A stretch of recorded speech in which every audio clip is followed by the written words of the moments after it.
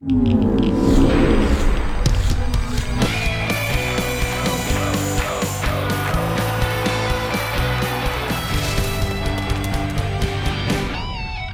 to the Football Fridays in Georgia podcast here at Georgia Public Broadcasting. Thanks for accessing us however you are doing so on your favorite podcatcher. Use the quotes around the words Football Fridays in Georgia.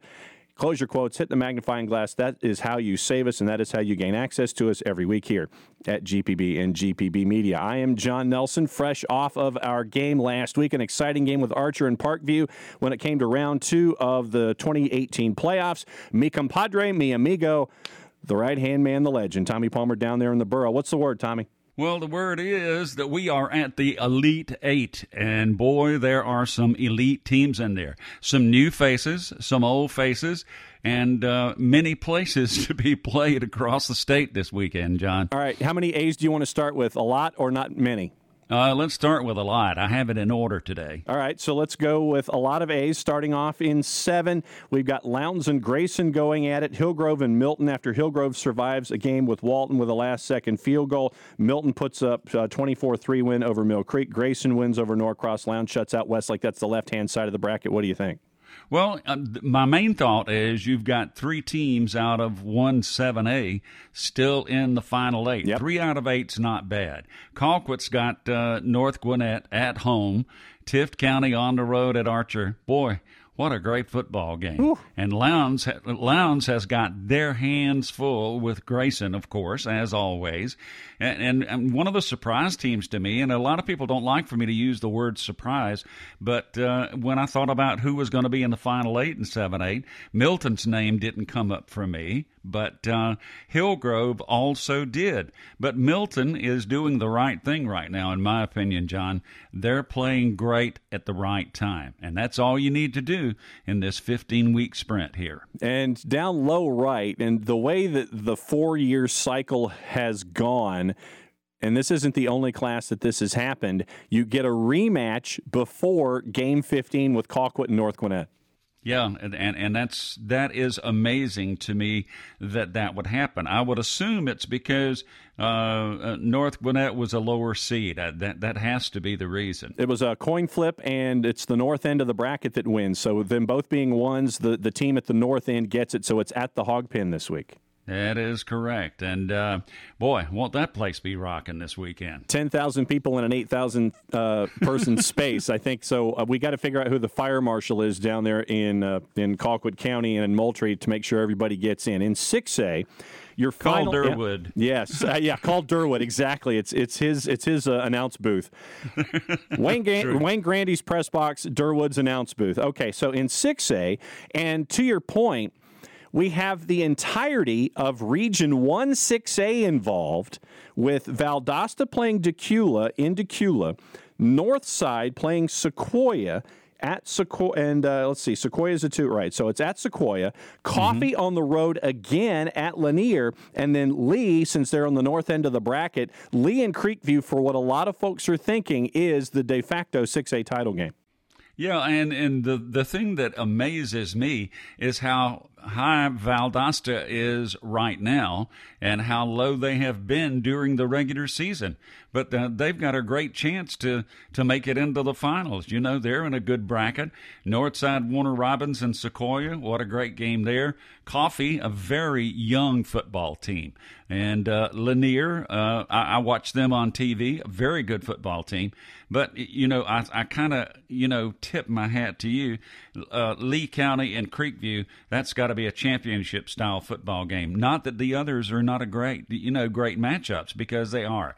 Anybody that's playing Thanksgiving Day right now has had a great season and a really good football team, as we say. And I know that it's going to be fun to see the motorcycles coming out with Lee County as part of their introduction. Lee County so far has put up 35 and 54 this past week against Effingham County. Creekview put up 38 on Pope and then basically played until tomorrow when they beat Hab Central 65-48. So I think that this is another one of those games that could go all night long. Really could, and it could be a good one. Lee County, really good on defense, though. 5A. Let's take a peek at the final 8 here. It's Bainbridge, Buford, Stockbridge, Carrollton, Dutchtown, and Rome, which will be the game where we are at on Football Fridays in Georgia. We will be at Dutchtown. First time ever that we will have been at Dutchtown for Dutchtown and Rome. And Warner Robins and Clark Central. And the first thing that popped into my head was Robert Davis and Billy Henderson. Yeah, much the same as mine, John, because Clark Central was one of those teams that just sort of just lay there all year, and you didn't really see them coming. And now here we are down to the Elite Eight, and you got Clark Central playing Warner Robins, last year's runner-up. It's amazing. Now, Bainbridge knocks off a very, very talented Wayne County team by 7. Yes. Buford basically quadded Kell, winning 44-11. Stockbridge, we know what Kevin Whitley and the folks in Stockbridge can do, knocking off that the 4 seed in New Hampstead. Carrollton knocks off Loganville, a team that was around 500 going in. Dutchtown, solid effort, 35 against Harris, 28 against Griffin. Rome had a bit of a tough test early on before distancing themselves from Cedar Shoals, 35-3. Warner Robins shut out Ware 35-0. Yeah, a great win for them. One of the teams that just has really just amazed me is Bainbridge, who at one time was at 2-5. They've now won 5 games in a row. Unfortunately, they have to go to Buford, but you never know, as the old saying goes. Stockbridge and Carrollton, that's one of those traditional rivalries. They know each other really well. One of the new teams that just blossomed here this season is Dutchtown, and I think this is going to be a great game. I know Rome is heading for a 3rd straight title, but you have to understand this. The newness of a Dutchtown. They're going to slow the game down and maybe play a little different than most people have ever seen a team play against a Rome. I don't think they're going to try to outscore them, even though that's how you win the game. But I just think offensively they're going to slow it down. And that's going to be a very interesting game. And, of course, we all know that Warner Robins is going to throw it all over the park. With Markale and Fromm, you know that those numbers are going to go high. Quad A, your final 8, Mary Persons and Marist, who seem to be meeting for like the 98th year in a row, Baldwin and Cartersville. And on the right-hand side, it's Eastside, who has won the region title at a Region 4. They won a shootout with Burke County. Eastside now gets to host Blessed Trinity, and Cairo hosts Troop, who put an end to Pickens' Cinderella season, winning 53-14. That's amazing, isn't it? Blessed Trinity, the defending champions, now got to go on the road here to East Side. And, of course, the Cairo Syrup Makers lost their first 2 football games. And Troop now has got, you like to quote me on this, 2 days and pack a lunch. Yes. It is a far piece from Troop down to Cairo, but that's going to be a good football game as well. Marist and Mary Persons, what a championship-style football game. And a contrast in styles. You know that Brian Nelson, no relation, will sling it all around the yard all day long, and Marist will be basically take that 7-foot quarterstaff, put it between the quarterback's ankle and the A-back, and just let it ride.